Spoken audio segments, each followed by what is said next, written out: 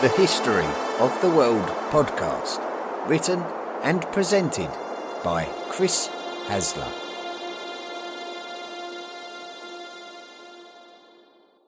This is Volume 1, The Prehistoric World. Episode 2, Australopithecines.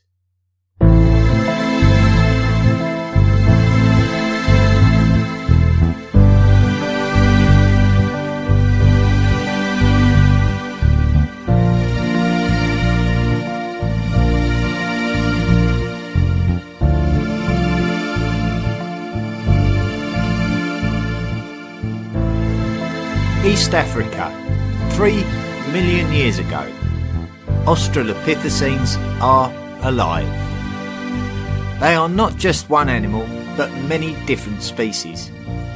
One thing they have in common, like modern humans, they are bipedal, which means that they would only use their 2 hind legs for walking, just like us.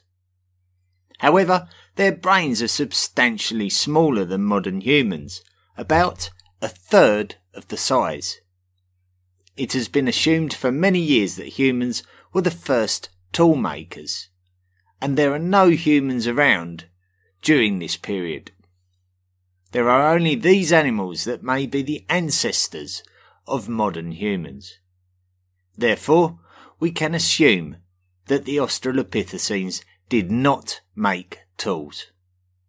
But we will come back to that later. So how do we know that they were alive? The Laetoli footprints. We are now going to tell the story of an incredible footprint discovery that gives us some clues about the Australopithecines. But first, let's tell the story of the woman who discovered them. Mary Nicol was born in London, United Kingdom, in 1913. Mary did not have the best time at school, getting expelled on more than one occasion. She didn't achieve the qualifications that she maybe should have done.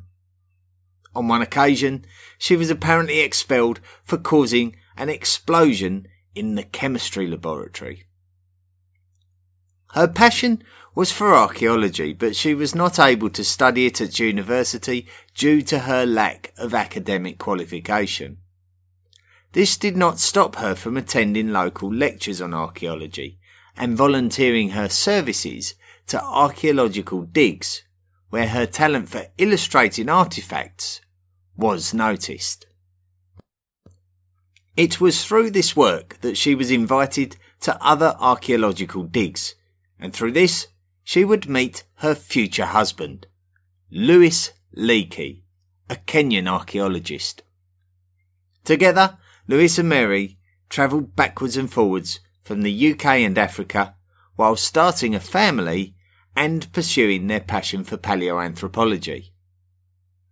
Paleoanthropology is specifically the name for the study of research mainly through archaeology in relation to the evolution of human beings.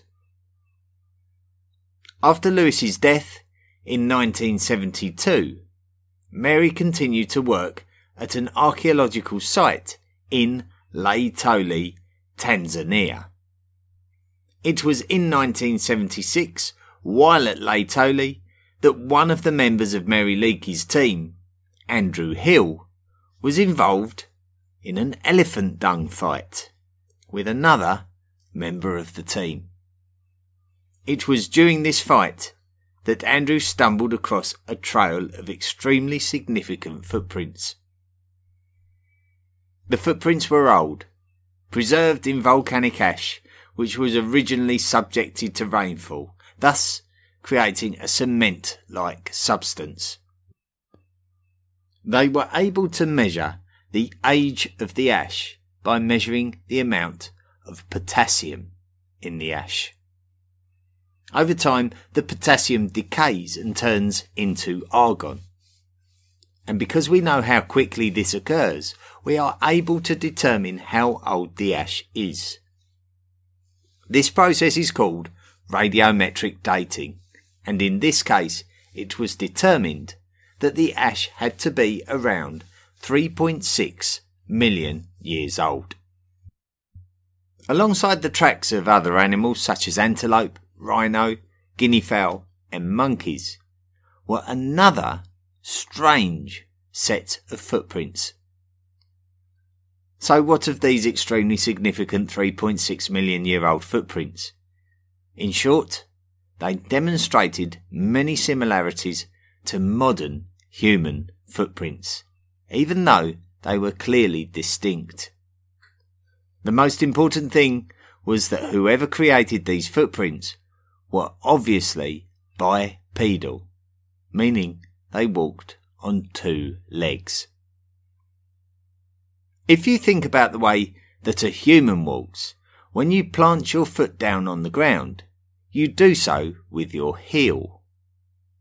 This is called a heel strike, and when walking in cement, it will make a notable impact. The weight is then transferred to the front of the foot as your body moves forward. Finally, as the pressure transfers to the front of the foot, you push your body weight forward by pushing back on your toes, particularly your big toe, as you lift your foot. This is called a toe off. Everything described is typical of modern human footprints, but it was also demonstrated in these, what have come to be known as the Laetoli footprints. The heel strike, the transfer of the weight to the front of the foot, and the toe off. So we know that these prehistoric footprints were made by something that was very human-like in the way that it walked. But exactly who did they belong to? Lucy! We are now going to look at another discovery made a couple of years earlier that relate to these footprints. Roughly 2 years previous to the discovery of the Laetoli footprints, various archaeologists were invited to a site in the Afar Triangle, a small region near the Horn of Africa which has already been recognised as being rich in archaeological opportunity. Mary Leakey was one of those archaeologists, but the most famous discovery was made by a man called Donald Johanson. Johanson was born in Chicago, Illinois in 1943. Unlike Mary Leakey, Johanson prospered in his education, earning a bachelor's degree, a master's degree and a PhD, becoming a professor of anthropology. Anthropology is the general study of humans and human behaviour both past and present. Johanson was working in the Afar region of Ethiopia, which is part of the Afar Triangle. The region is known for being one of the hottest and driest places on Earth, with a distinct lack of air circulation that makes working in this region tough. Most accounts of the day of discovery refer to it being a long, hot day, and that Johanson, accompanied by his colleague Tom Gray, went exploring in a gully, purely on a bit of a whim. Johanson spotted a fossilised bone in the gully and investigated further. Upon discovering this bone, Johanson continued to spot other nearby bones. Johanson recognised that these bones were significant. With his expertise, he quickly established that these bones had to belong to a human ancestor and that he could be onto something much more complete than any previous discovery of human ancestor fossils. Johanson and his team celebrated the find in the evening with drinking, dancing and music. Particularly the song Lucy in the Sky with Diamonds by the Beatles was played, and the team borrowed the name from the song to give a name to their new fossilised friend. Further excavation over the coming days revealed more and more bones, and none of them were the same type of bone, which strongly suggested that Lucy was indeed an individual. the team managed to find about 40% of the original skeleton. This was absolutely nothing like the very limited discoveries made in years gone by. It was a defining moment in the history of paleoanthropology. One of the next steps was putting a date on when Lucy was alive, and this was not quite as easy as it would have been for dating the late early footprints, as it was not possible to date the fossilised bones themselves. Instead, the deposits around which Lucy was discovered contained ancient volcanic ash layers which could be dated using another form of radiometric dating called argon-argon dating, which only required a fragment of the rock to discover how much argon-40 had decayed to form argon-39. Using this form of radiometric dating, Lucy was discovered to be around 3.18 million years old. So when the late Olney footprints were discovered around 2 years later, the footprints were established to be older than Lucy. But they were discovered to be from the same Megaranus, which is a period of 1 million years. So Lucy was determined to be 3.18 million years old, and that is roughly 400,000 years after the late early footprints had been made. Australopithecus afarensis. So let's find out what exactly Lucy is. Donald Johanson used the bones that he had acquired to assemble a skeleton. Admittedly, he had to fill in the blanks, but he had enough of the skeleton to be able to make some assumptions about the 3.18 million year old animal. It was obviously bipedal due to the shape of the bones and the way that the bones fitted together. This alone suggested that Lucy was ancestral, at least closely related to the ancestral line of modern humans. However, her face was very ape-like, with a projecting lower jaw, and a flat nose and a small brain case that is about the third of the size of modern humans. She was only 3'6" tall, and she had arms that were very ape-like, in that she had very long cubits, which is the lower half of the arm, and long adaptable fingers and thumbs which gave her the ability to manoeuvre around in trees with ease. She was clearly not a human animal. Johanson categorised her as Australopithecus afarensis. Australopithecus had been used to describe another earlier discovered animal, and afarensis was used to refer to the Afar region in which he had been discovered. The late early footprints have been categorised as footprints made by the Australopithecus afarensis too. However, as you get experts who support the idea of these things, there are still to this day experts who argue against it. After all, how can you truly tell with definitive confidence that a set of footprints would have been made by an Australopithecus afarensis? All we can do is take an educated guess based on all the evidence.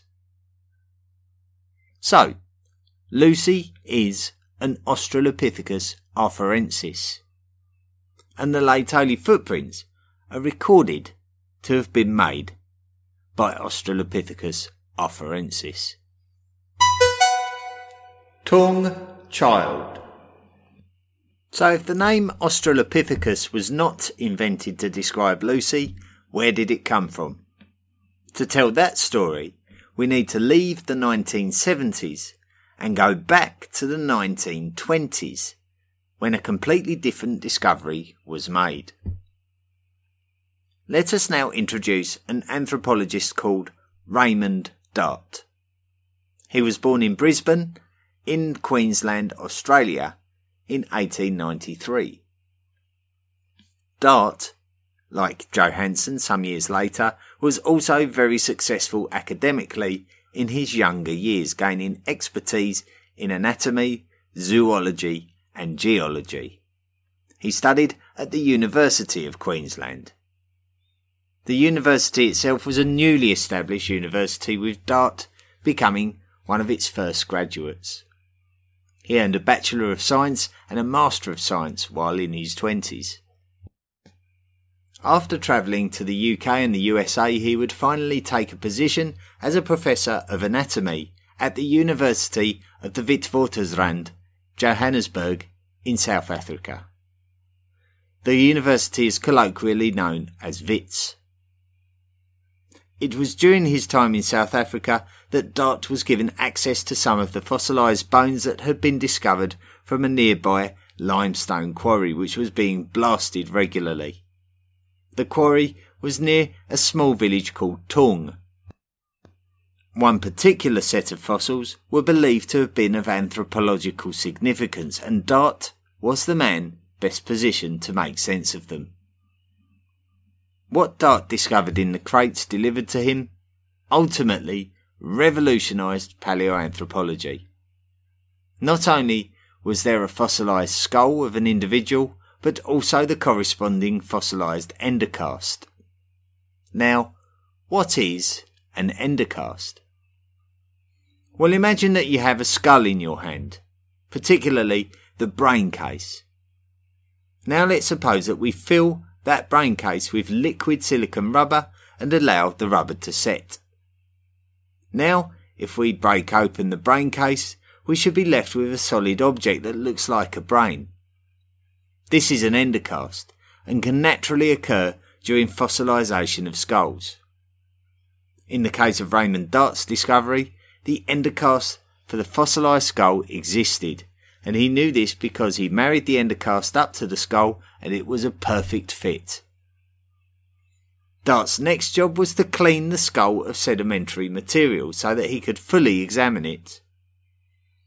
What he discovered was that it was the skull of an infant ape. He named the skull Tung Child, after the village where it was discovered, and the fact that the skull belonged to an infant. Dart studied the skull and compared it to other skulls of modern chimpanzees and gorillas, and subsequently determined that it was intermediate to modern apes and modern humans. A viable candidate for the highly sought missing link between prehistoric apes and modern humans. Raymond Dart published a paper in the famous British journal called Nature, claiming that this was a new species called Australopithecus africanus, which means the southern ape from Africa. Therefore, when Lucy was called Australopithecus afarensis over 50 years later, she was the southern ape from Afar. So now we have established two species of Australopithecus, which are both a part of the Australopithecines subtribe. Physical characteristics. So we have spent the first half of the podcast looking at some of the major Australopithecine discoveries of the last 100 years. But what of the animals themselves? What did they look like and what did they do? Well, we've already mentioned on a number of occasions that they were bipedal. We can see this from the fossilised bones. The angle of the pelvis clearly resembles humans, as opposed to the notably different gorillas and chimpanzees. The skulls demonstrated that the spinal column entered at an angle nearer the base of the skull, as opposed to the back of the skull, showing that the head was carried at an angle which would only make sense if the living body was to some degree upright. However, everything else was apparently very ape-like. Long arms suitable for arboreal locomotion demonstrated that tree dwelling was very commonplace and most likely necessary to avoid predation from Africa's diverse and dangerous wildlife. They still had large jaws and teeth compared to modern humans, and the brain case was very small, much more like a modern chimpanzee. So if we are to assume that the australopithecines are ancestral to modern humans, then the bipedal adaptation was something that occurred before we became extremely intelligent and before we became expert tool makers. Sexual dimorphism. What is sexual dimorphism? Well, the best way to describe this is to look at the fauna of the modern world. Certainly, one of the most common examples of sexual dimorphism is in the mallard duck. We see the familiar looking male with its bottle green neck and head and its yellow beak, alongside the female, which is a mottled brown colour. I would be forgiven for suggesting that the male bird is generally looked upon as the more attractive looking of the two sexes. Another fine example is the Indian peafowl. The peacock we all know to have that wonderful plumage of the long decorated train of feathers, but this is only to be found on the male bird, whereas the female peahen simply has the more practical dark brown, modestly sized plumage that you would be forgiven for forgetting about. In a great many of the world's animal species, sexual dimorphism is notable, with the male displaying physical characteristics so different to its female counterpart that you would be forgiven for thinking that they were completely different species from one another. In anthropology, one of the most debated aspects of this dimorphism is the size of the female compared to the male. To investigate this, scientists look at the sexual body size dimorphism of modern apes compared to modern humans. As a rough percentage, the human male is on average 15% larger than the human female. In our closest common extant, that is living, relative, the chimpanzee, the male is around 33% larger than the female. So there is a significant difference. In our next closest relations, the male lowland gorilla is a whopping 140% larger than the female, and the male orangutan is around 120% larger than the female. So this alone suggests that sexual body size dimorphism is something that is slowly disappearing in humans. The question is this an evolutionary reduction that has been happening throughout hominin evolution? Was sexual body size dimorphism higher amongst the australopithecines? The true answer is that nobody is really sure. The fossil record is not extensive enough to give us any categorical answers. Fossils can be used to demonstrate a scientific theory, but these theories are very debatable. With everything that we have discussed, it would make sense on a basic level to say that sexual body size dimorphism is becoming less and less as humans continue evolving, but this is a very dangerous assumption, as the sexual body size dimorphism in other extant great apes is also put down to a number of reasons that are specific to each animal's growth rate, habitat and diet, and then further to this, where the males of a species have to compete for female mates.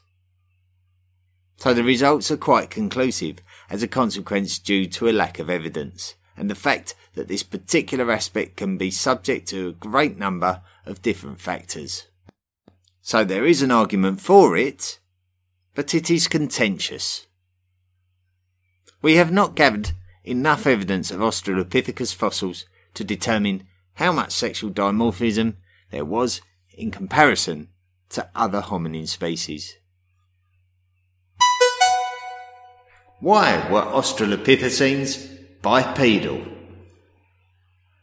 So let us investigate more deeply this hominin phenomenon of bipedalism, the ability of hominins to walk on just their hind legs.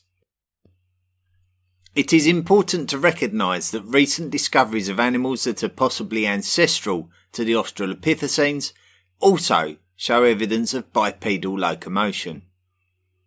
Australopithecines generally show relatively little evidence of tool use, but they do show encephalization, which is the evolutionary increase in brain size, and very long lower arms, which are typical of brachiation, that is the ability to swing through the trees.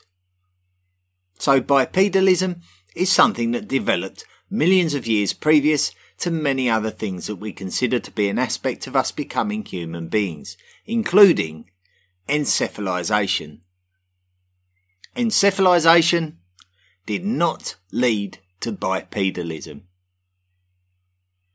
As ever, with any question that has an unknown answer, there will be a large number of experts with a number of different explanations, but to be fair, the most generally believable reasons, which reappear whenever you read the work of experts and reporters of this work, are as follows. If we assume that the most likely home of our evolution since around 7 million years ago was Africa, then we have to recognise that the general climate and geography of Africa has undergone substantial change, and that the apes who inhabited Africa had to undergo substantial change in order to survive. In short, Africa used to be covered in rainforest. The deserts did not exist. As rainforests disappear, then they will likely become grasslands before becoming desert. Trees will still exist in these grasslands, but not in the type of abundance found in rainforests. For a tree-dwelling ape to be able to find vegetative food in rainforest conditions, it can brachiate among the trees without any need whatsoever to go down to the ground. However, when the rainforests start to disappear, the food opportunities diminish, unless that animal is prepared to use the ground to reach the next group of trees. Therefore, not only would the animal be required to move along the ground efficiently to avoid predation, but also would need to be able to carry the food across this distance as well. The apes that would survive this challenge would most likely be those with bipedal skill for two main reasons. Firstly, because moving across the ground on 2 legs as opposed to 4 legs uses less energy. Secondly, having the freedom of the hands enables the ape to carry food back to its family. Like I say, this is a theory and only a theory, but there does seem to be a mainstream feeling towards this set of pressures encouraging bipedalism among prehistoric apes, and therefore a likely development in human ancestors even before the existence of australopithecines. More information about the bipedalism of older hominins can be found in the introductory podcast. Other discoveries. Let us discuss some of the other australopithecine species that were around. Mainly, our discussions have been around the work of Raymond Dart, Mary Leakey and Donald Johanson between the 1920s and the 1970s. These were undoubtedly the landmark discoveries that opened up the whole australopithecine theory and study. Many other fossils which date to this period in history and display the very traits that must link it closely to the ancestral line of human beings have been discovered. Categorising them has been a contentious issue. Some animals were originally thought of as being too different from the existing australopithecines and have had their genus changed from Australopithecus to Paranthropus. However, they are still classed as australopithecines. The fundamental difference between Australopithecus and Paranthropus is that Paranthropus has a much more robust skull and dental setup. The Paranthropus is therefore called a robust Australopithecine, and the Australopithecus is called the gracile Australopithecine. Another genus that was named in the 1990s was Ardipithecus. However, Ardipithecus fossils date back to around 5 million years ago and are noted for being much more chimpanzee-like. Some will categorise this animal with the australopithecines, but debate exists as to whether Ardipithecus is ancestral to Australopithecus or not. One thing we do know for certain is that all of these animals must have links to human ancestry. It is not possible to say which ones, if any, are our direct ancestor, but they are all a fundamental part of the story of human evolution. So if we include the older Ardipithecus with Australopithecus and the more recently extinct Paranthropus as all the genera that are part of the Australopithecines subtribe, then the Australopithecines are believed to have been around from around 5.6 million years ago right through to around 1.2 million years ago. The mystery of tools. Traditionally, we think of the first tool users as human. Australopithecines with their ape-like hands have not traditionally been associated with tool use. Certainly, there was little evidence to support the fact that they had used tools.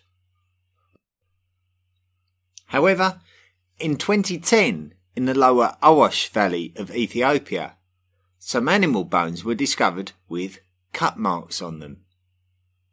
The animal bones were dated at around 3.4 million years old.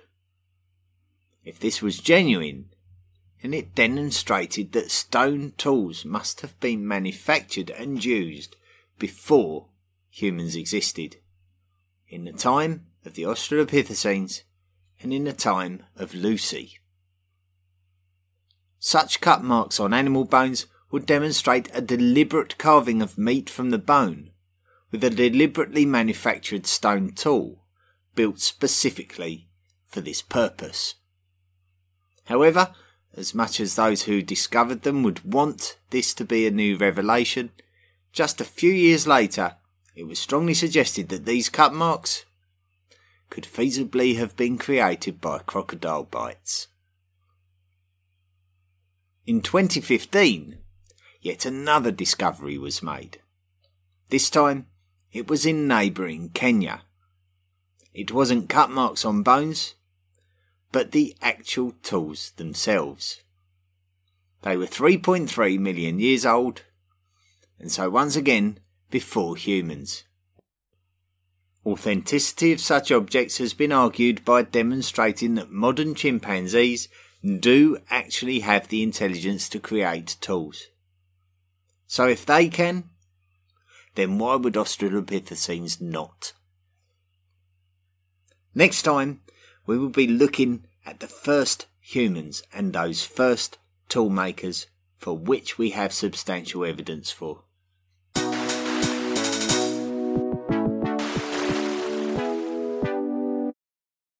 Thanks for listening to this episode of the History of the World podcast.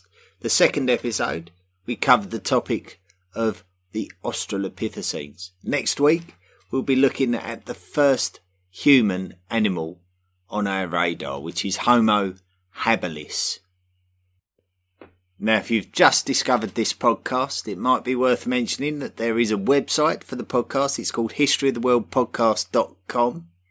And you can access maps which accompany the episodes that you're listening to. So if you want to create a visual image of where these discoveries have been made, you can go along, click on the relevant map. If you go to the Volume 1 directory, you'll find them all in there, and you can see where these discoveries have been made on the African continent. Now then, this is a re-recording of the original episode. So this re-recording was made in the year 2020. The original broadcast was in 2018, so we just need to let you know that the podcast has flourished since this original broadcast. There are so many different podcasts covering so many different areas of history, ancient, prehistoric and classical now, And if you want to take part in the forums, in the interactive sections of the podcast, Facebook, Twitter, then come along and join us. Just visit us at historyoftheworldpodcast.com and join in with everyone else. Well, thank you for listening to this episode. The next episode, Volume 3, as I mentioned, is Homo habilis, and we'll look forward to meeting you for that one. The History of the World podcast, written and presented by Chris Hasler. Please consider making a financial contribution by going to the historyoftheworldpodcast.com website and clicking on the Patreon link. Email the show at historyoftheworldpodcast@mail.com. And don't forget to join our social media at Facebook, Twitter, Instagram and Tumblr. See you next time.